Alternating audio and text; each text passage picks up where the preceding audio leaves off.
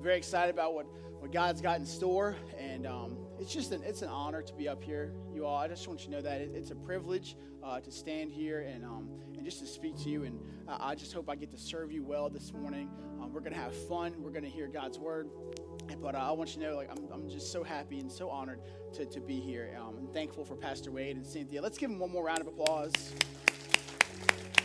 They do so much for us, and I'm just glad that they're having some time as a family. I'm glad for those boys, for Judah and Elijah, to have a good time with their family, and of course Ella Pearl doing her thing, busting a move for Jesus, and I'm sure she's going to do outstanding. So just so thankful for them, and it's great to be up here.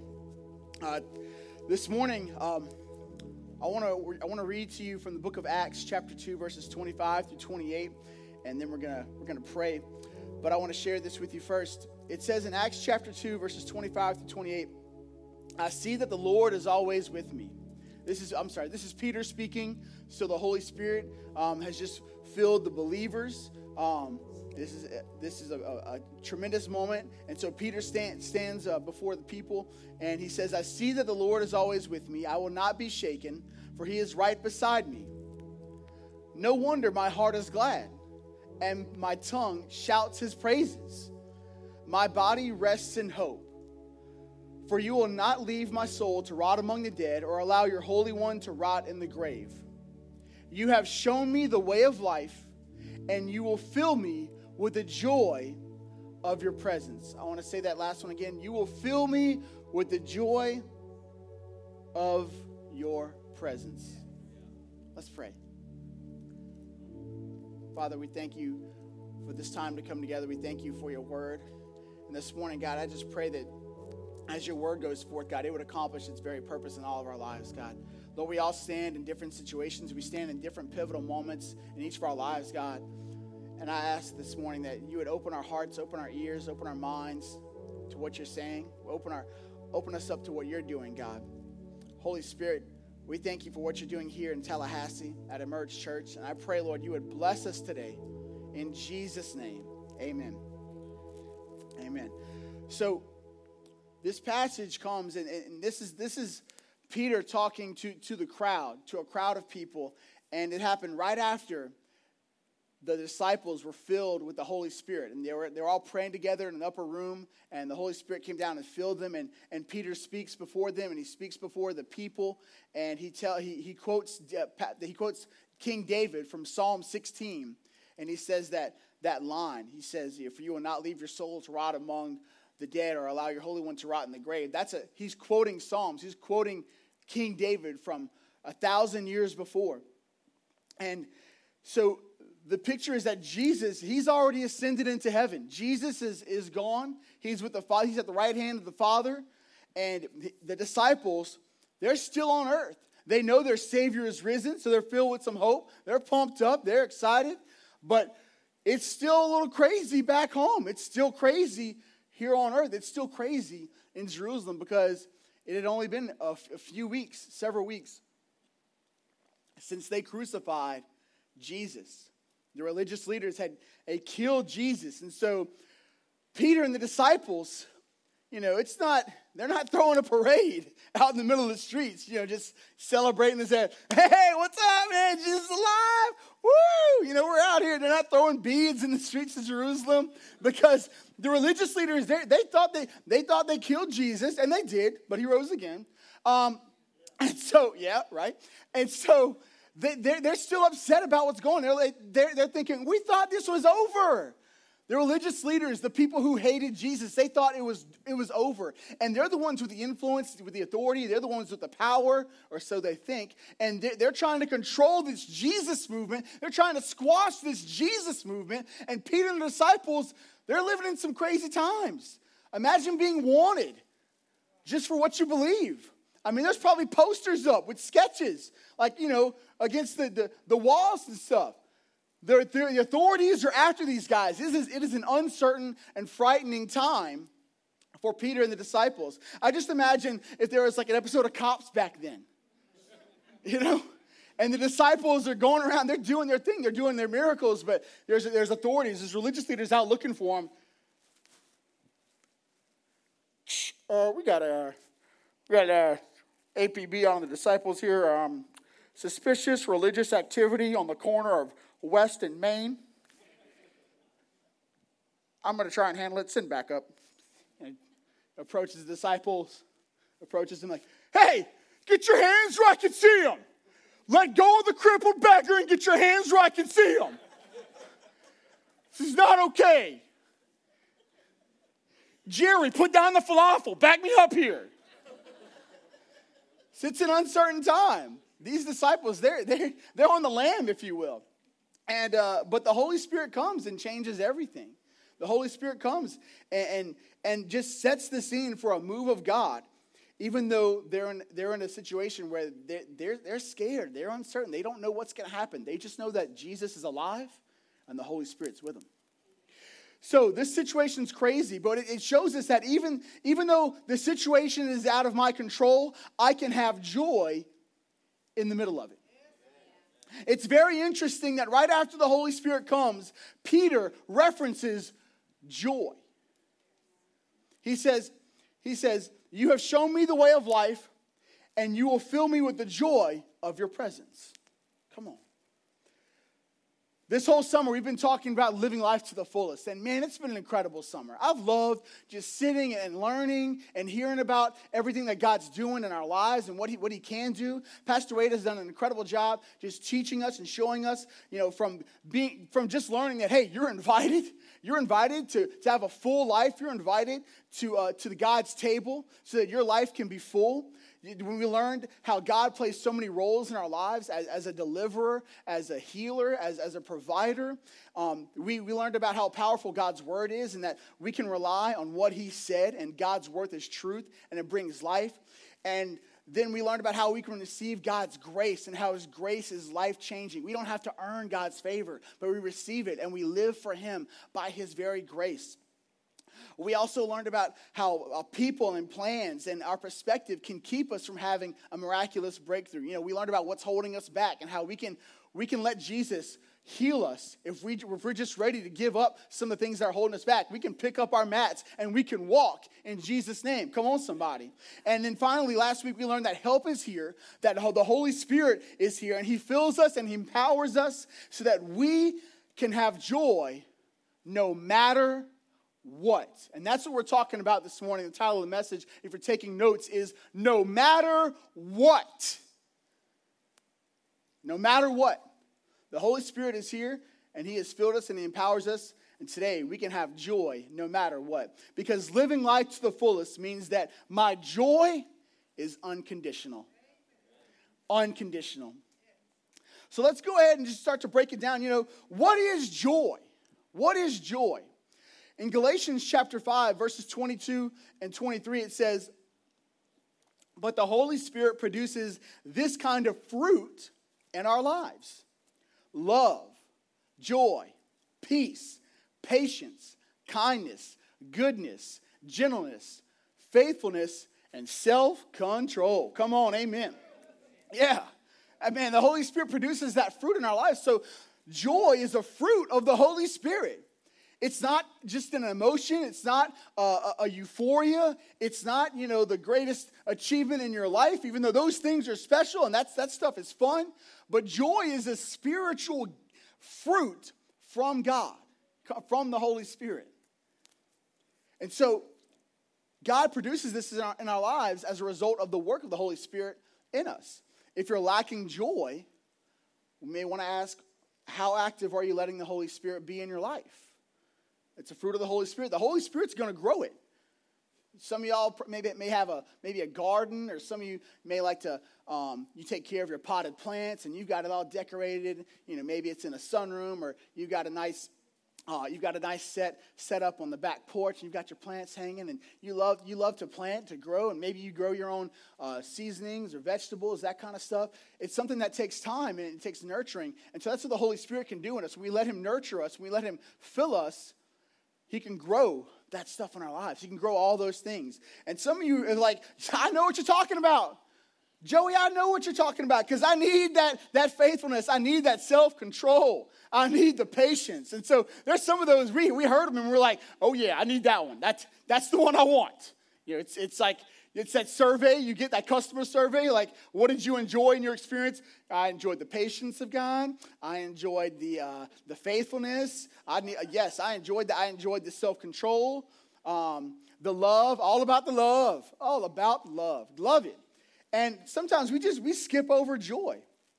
We can skip over joy. We treat it almost too casually. When we read that verse, we say, love, joy, peace, patience. Peace, yes. Hey, we need some peace in the household. And so we just kind of skip over joy and kind of forget about it sometimes. Sometimes we think joy is just, that's a Christmas time thing. It's joy to the world, just joy. Or we use it in reference to other things. We talk about the things that make us proud. That's my pride and joy. Right there, graduating kindergarten. Or maybe you've got that uncle. She's my pride and joy. That 88 Camaro I've been taking care of for years. It's our pride and joy. Then why is it on blocks in the backyard? But that's okay. It's okay. Whatever you find joy in, that's great.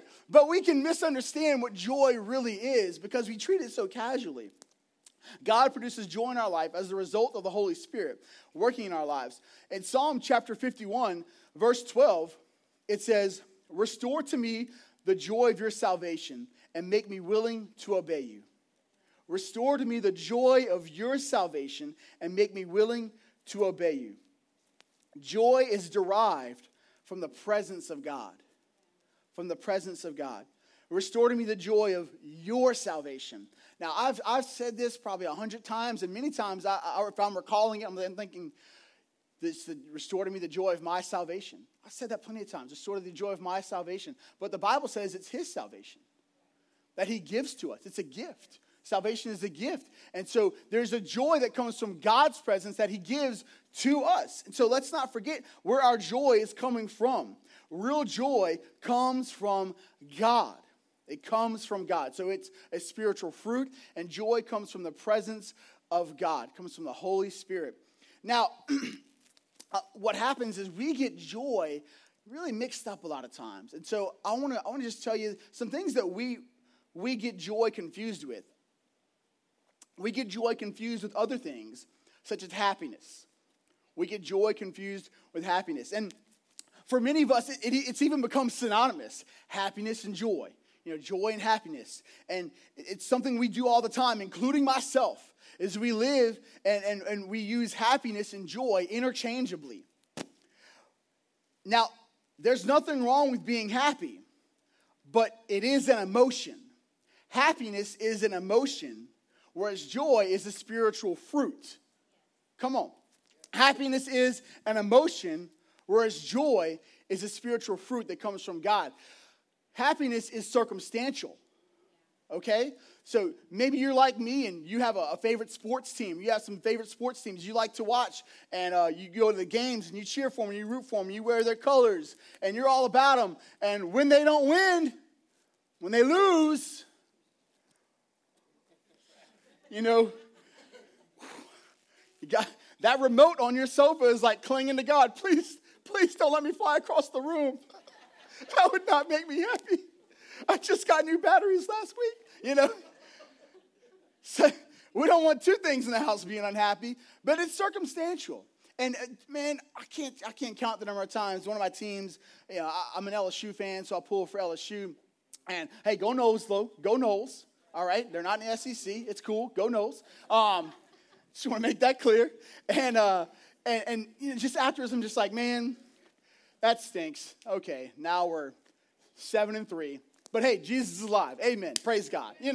So it's not, happiness is not the same thing as joy. Now, there's nothing wrong with being happy, but it is circumstantial. In fact, some of you might be thinking, well, Joey, you know that the Declaration of Independence says that the pursuit of happiness is an inalienable right. Okay?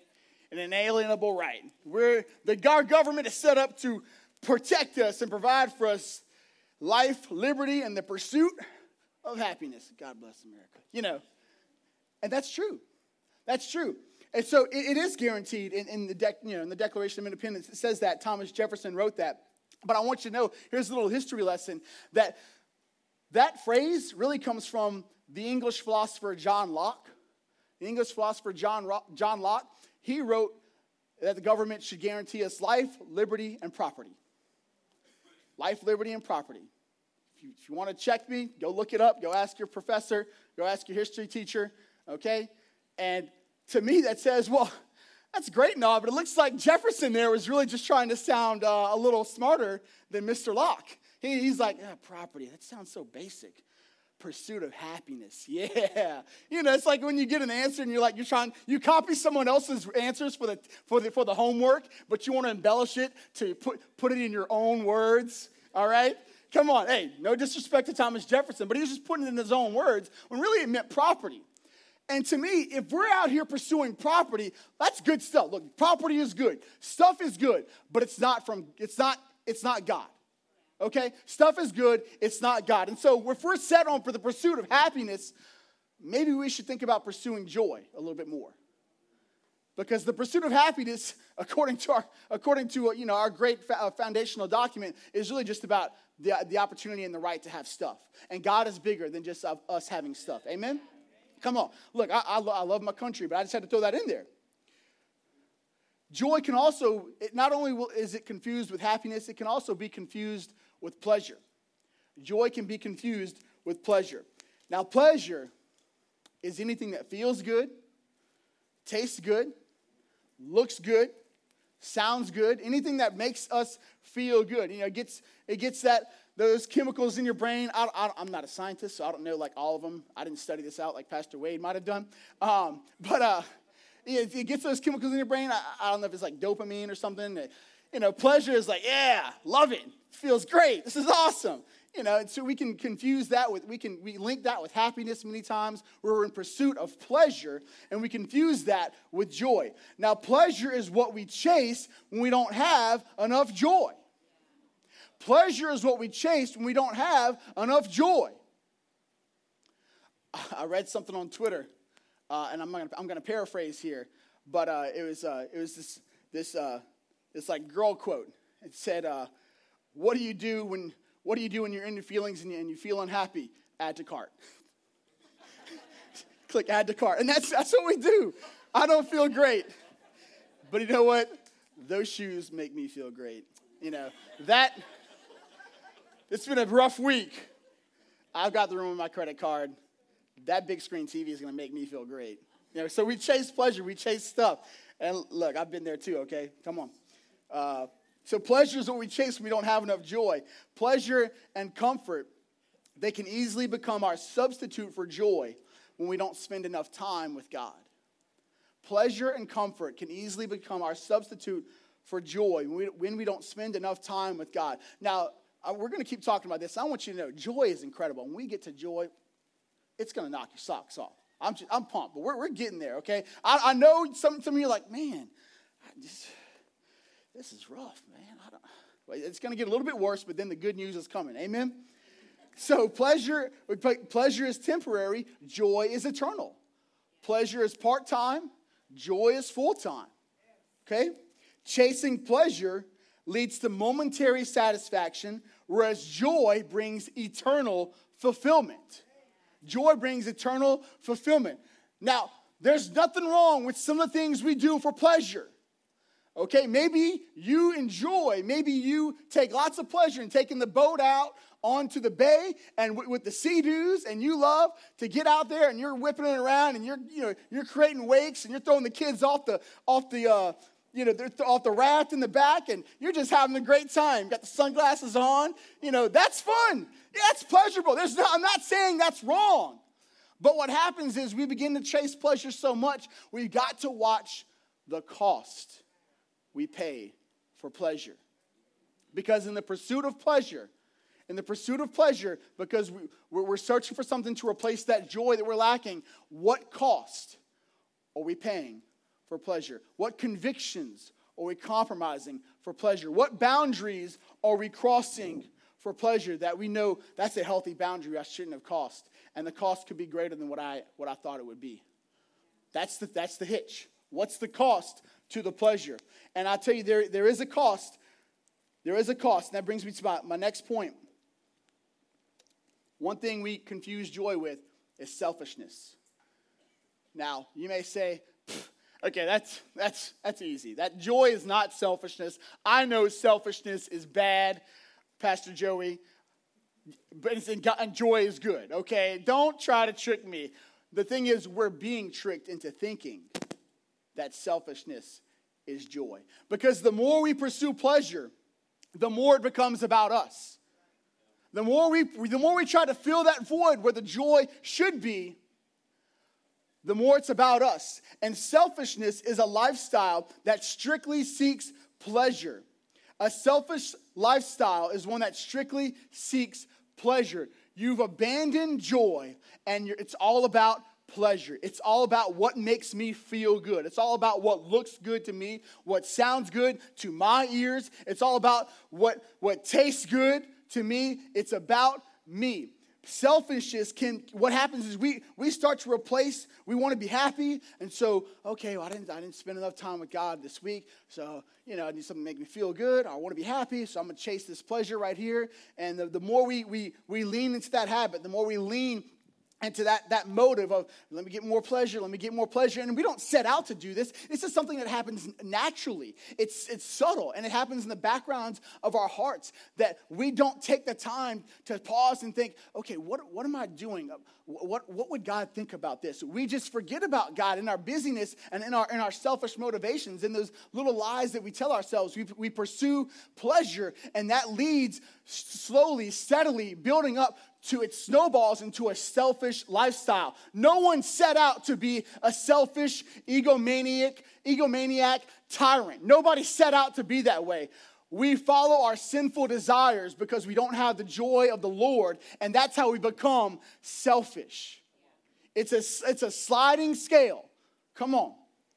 And so we get in this place, and selfish people are not joyful people.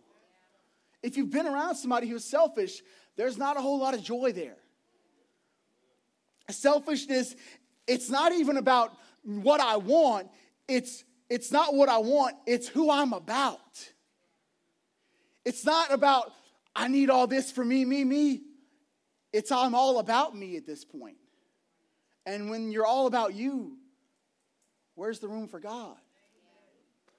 Where's God at play here? Where's God at work here? You're all about you. So the big picture is that those with no joy don't care about others. The big picture is that when I live a selfish lifestyle, I live to get what I want no matter what. The world is the way it is because the people have forgotten about the joy of the Lord. The world is the way it is because so many individuals have taken the choice. Every person counts. So many individuals have made the choice that I want what's best for me and I don't care about anybody else. When so many people make that choice, when we forget to care about our neighbor, like Jesus said, if everybody just cared about their neighbor a little bit more, the world might be a better place. There's no, man-made institution out to get you and make your life worse. We live in a fallen world, ladies and gentlemen. This world is corrupt, and we need some Jesus. We need some joy of the Lord. That's the way it is, because people begin to pursue pleasure. It says it in the Old Testament. Paul referenced it in the New Testament. But when you begin to choose joy, when you begin to choose God's presence, you make a difference in your life and in your world. And if enough people pursue God's presence, to pursue joy in their world, it can become the world. Come on. Big picture. There's a big picture. The joy that comes from God cannot come from an earthly relationship. Now, I want to be careful here. The joy of the Lord cannot come from your spouse or your child. Because the joy of the Lord comes from the Lord. Now, you can enjoy who God gave you. Come on, you can enjoy who you made a commitment to. Come on, with that sacred covenant of marriage, you can enjoy that person that God has given you. You can enjoy that child that God has given you, but they're not the source of your joy. God is the source of joy, the Holy Spirit. Joy is a spiritual fruit. Okay? Joy is a spiritual fruit because you may love being around that person. You're in love. You love your kids, and they can make you happy sometimes. Sometimes they can make you unhappy. Okay? I can't count the number of times I made my parents unhappy. All right? I'm glad my mom didn't get all her joy from me. Lord have mercy. You can enjoy who God gave you. We can have joyful moments with them. And we treasure those moments. That's the stuff, man, you hope somebody's got a camera phone on and capturing that moment because you're going to blow it up and you're going to frame that thing in that moment. Come on. I love those moments too. I love those moments with my family where they feel like you're like, and this is bliss, man. They're not even fussing and fighting. You know, my spouse we're getting along great. Everything's, I did all my honeydews. You're just in a great moment. And it's a joyful moment, but that joy comes from God. Amen. We can have joyful moments with them, but that doesn't mean our joy comes from them.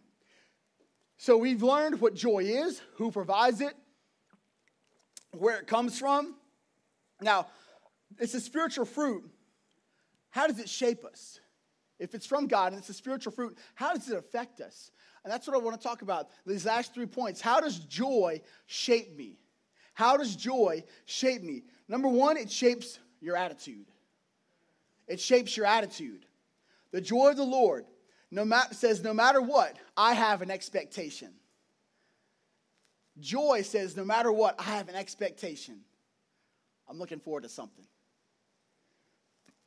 Philippians chapter 1, verse 6 says, and I am certain that God, who began the good work within you, will continue his work until it is finally finished on the day when Christ Jesus returns.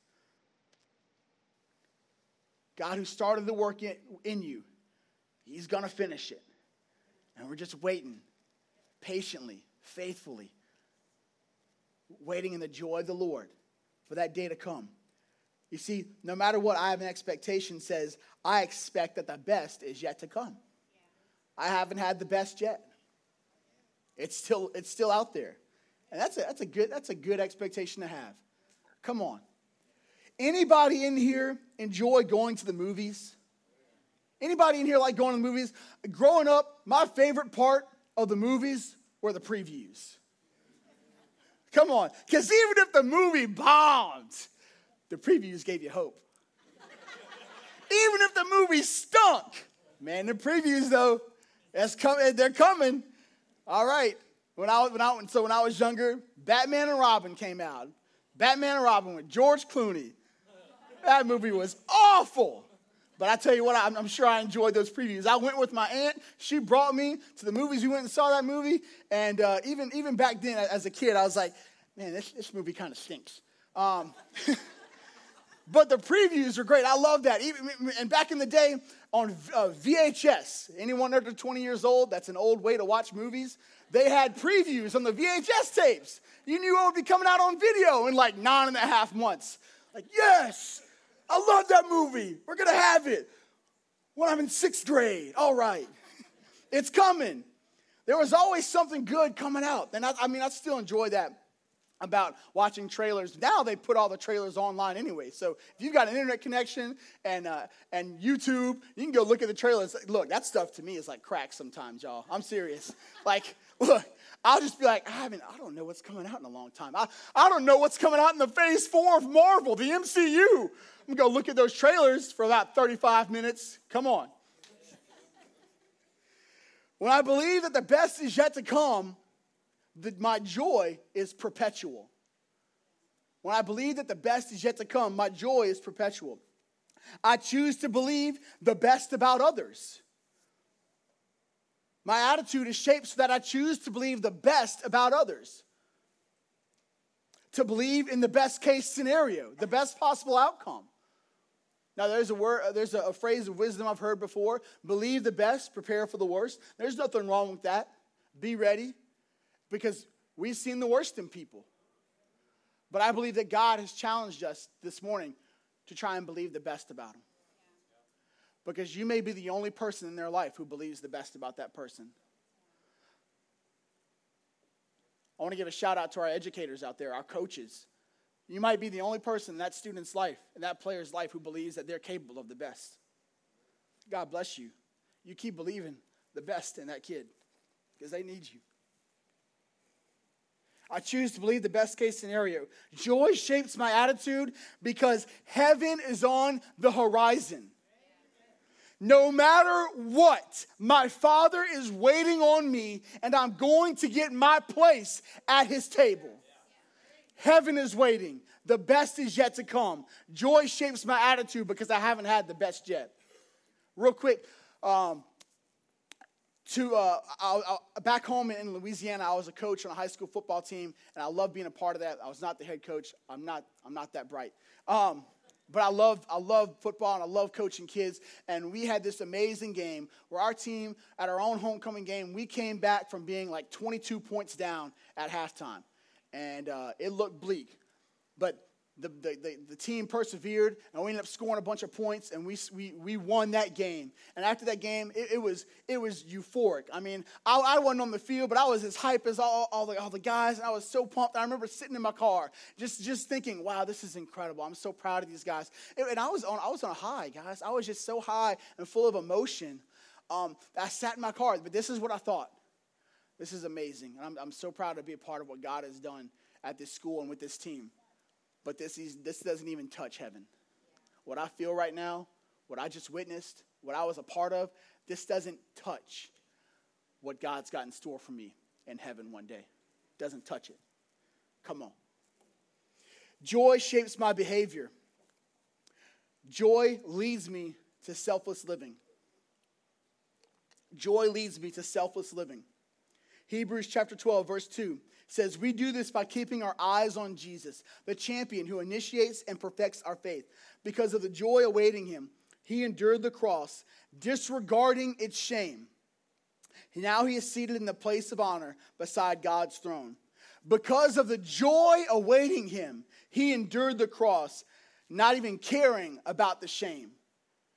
Jesus took the cross because he knew what was on the horizon. He knew what he was set up for. He knew what he was setting us up for. Jesus knew the consequences of his actions would release joy across all ages. So he endured the suffering. He was of one mindset to do this one thing that God had planned for him to do because of the joy that was waiting for him. He stiff-armed the shame and accomplished the goal that God had set before him because he knew the results it would bring. Joy leads me to serve. Joy leads me to serve. Just last weekend, we had Serve Day 2019. Come on, give it up for each other. Our joy led us to go out and help people in our community, to help local organizations, to help local schools. Joy leads me to serve. Joy leads me to give.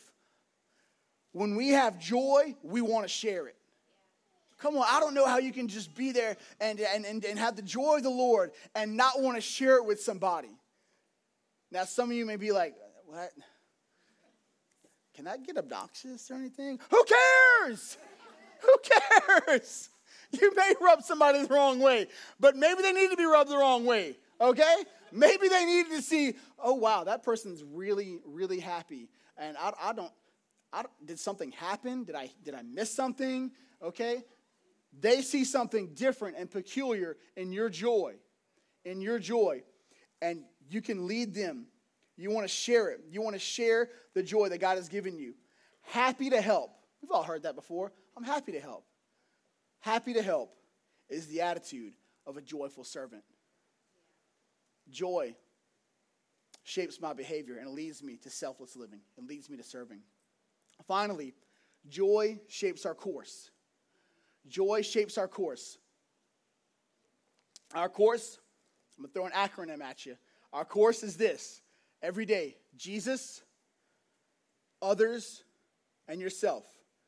Jesus, others, and yourself. J-O-Y. It's joy. Okay? It sets our course. It sets a rhythm, if you will. Joy sets the rhythm of each day.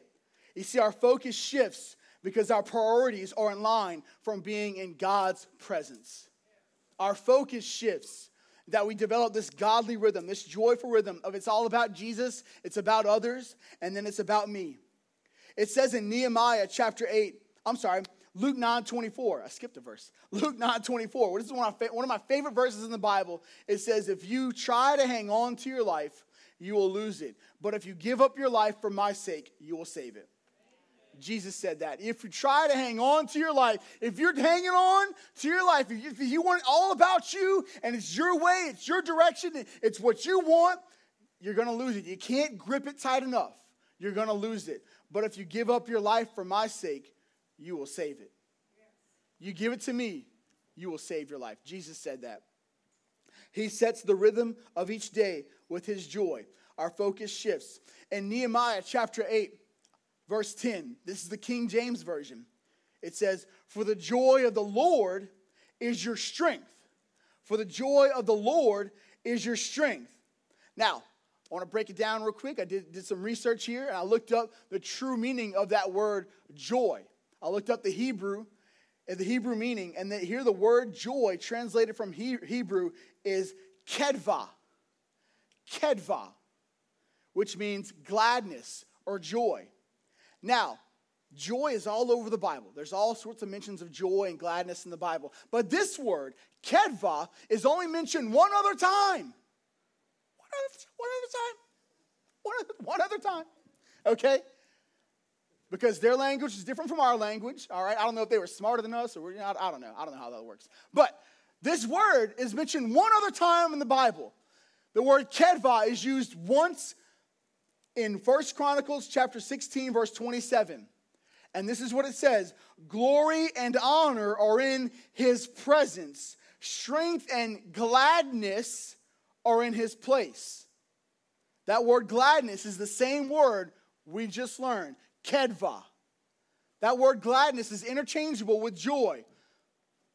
So the joy of the Lord is your strength.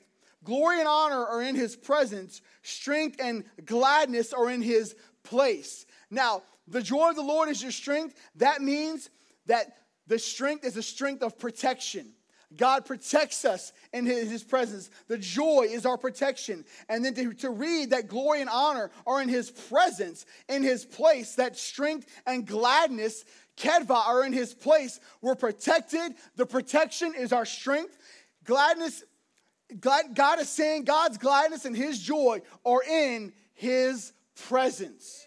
They are also our strength, which means we're under his protection. Going back to where we started, when the disciples were filled with the Holy Spirit, it made God's presence portable. They were filled with the Holy Spirit, and they could take that joy wherever they went. It made God's presence portable. And so what this word is showing us is that the joy of the Lord doesn't have to just be in one place. His presence, his protection can go with us wherever we go. Because the joy is in his presence. And the Bible makes it clear that God is with us wherever we go. Jesus said the Holy Spirit will be with you wherever you go. The Helper is with you. What if the joy you found in God's presence here on a Sunday or in a small group could now go anywhere and everywhere you went? What if you didn't have to be a specific place, but you knew the place was simply God's presence? God's presence is where that joy is found. And you can take it with you. And that's what the disciples discovered when they were filled with the Holy Spirit. They could take God's presence with them. The Bible says that your body's a temple for the Holy Spirit. Now look, your temple is on the go. Sometimes your temple is at work. Sometimes your temple is at the ballpark. Sometimes your temple is here in this temple, a lovely cafeteria where we can enjoy God's presence. But you can take your temple to some other place. You can go to Gordo's and get the Maui fingers, get the mahi fingers, and you can have your temple right there and feast on a meal at the Lord's table over there, all right? Shout out to Gordo's. I don't know, I just thought of that, okay? Also, shout out to Surge students. Love y'all. But your temple, you make God's presence portable. What if the joy you found in his presence, what if his joy could protect your thoughts, could preserve your peace, and guard your heart, no matter what environment you step into? What if anywhere you went, the presence was portable with you? No matter what is happening, when the joy of the Lord is your strength, it makes his presence portable. In the last several years, there's been just a dramatic increase in technology and wireless capabilities and media. And one thing I love about it is that I can take out this device and with the proper Wi-Fi connection or data plan, I can observe as many highlights as I want. It's not just from one place. I can go to a multitude of websites, of sports media outlets, and I can just watch home runs. I can see all the dingers I want. I can see all the slam dunks I want. I can see all the touchdown receptions, all the sacks in a football game because the defense is savage. I can see them all that I want because this makes it portable. See, back in the day, ESPN was basically like the only place you could see that stuff. SportsCenter was where you went to for your highlights because, you just had the indestructible Nokia that you could throw 50 yards and it'd still live. But thank God for some advancement. And I want you to know the highlights, the moments with God that you experience here in the congregation, here in a service, they're not just limited to here. Because the joy of the Lord is a highlight you can take with you anywhere you want. You can be in the DMV waiting. They're worse in Louisiana. I went to the DMV a few weeks ago here in Tallahassee, and oh my gosh, it was a revelation, y'all. Tallahassee is blessed. We are blessed here. Hallelujah. I might have got my joy from the DMV that day. Maybe not God. But you can go anywhere you want and have a highlight moment with God because joy makes his presence portable. Joy makes his presence portable. You can have the joy of the Lord. That expectation goes with you wherever you are. No matter what's going on, no matter what conflict you may be facing, no matter what situation you're in, no matter how loud that parent is yelling at the umpire at the ballpark, you can have joy to restrain yourself and let them embarrass themselves so you don't end up on somebody else's highlight video, okay? Come on. You can have joy wherever you're at so that you have a sound mind, so that you can make clear decisions. And you know that despite what I'm facing, despite what my kids are going through, and I don't know how to help them handle this, despite the things that have been going on in my marriage, despite the boss's demands, I know that God has chosen me and that God loves me. And that even though this job is working me to death, the best is yet to come. Heaven is on the horizon because his presence is portable with me. Everywhere I go, I've got the goodness of God going on in my heart. Living life to the fullest means my joy is unconditional, no matter what. No matter what.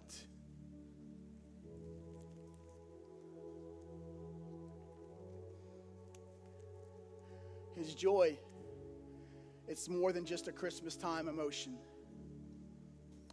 It's a spiritual fruit. And if we let God cultivate that fruit in our hearts, when you walk, you make his presence portable. Not just for you, but we sang a song earlier. It said he makes the darkness tremble. And when you bring that light inside of you into the room, the light in you. It's not you. The Bible says we're merely vessels for his glory. But it's Jesus inside of you. It's his presence inside of you. You walk into a room and you, with God in you, will make that darkness tremble. The presence of God in you is portable and you can go anywhere. The darkness cannot extinguish it. Light shines no matter what. And so I want you to know that God is confident in you, that when you have his joy, you take his presence. It's not just God, it's God using you. And I believe someone needed to hear that this morning, that God is inside you. And you may be fearful of that circumstance. You may be fearful of that situation. You may be fearful of that group of people. You may be fearful and uncertain about that workplace because the things they talk about have nothing to do with God. It's all about seeking pleasure, and they're making mistakes, and they're chasing pleasure, they're chasing things, and their lives are falling apart, and they expect you to just conform. But you walk into that workplace because you have the joy of the Lord, and it is your shelter, it is your strength, it is your protection, and you don't have to be some holy roller coming to show off, but you bring grace to that situation. You bring goodness, you bring joy, and who cares if you get on their nerves, because somebody's got to get on their nerves for Jesus, because Jesus loves them.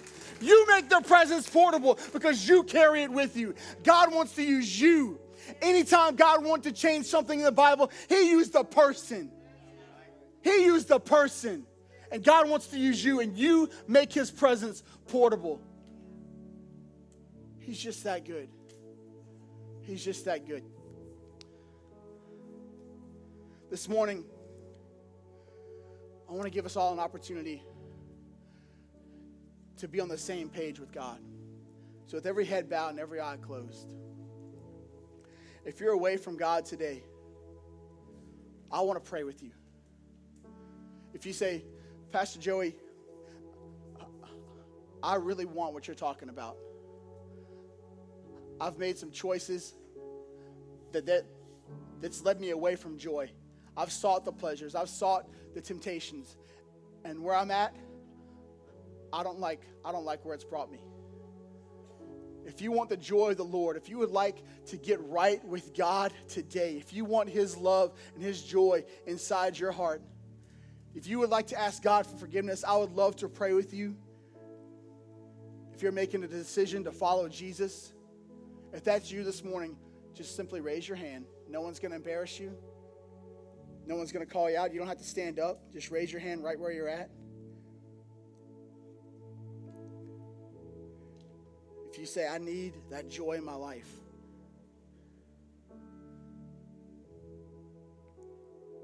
Awesome. Fantastic. Anybody else? Anybody else? I see your hand. Thank you. You can put it down. Anybody else? No one's looking. This is between you and God. It's a private moment. We don't want to embarrass anybody. I see your hand.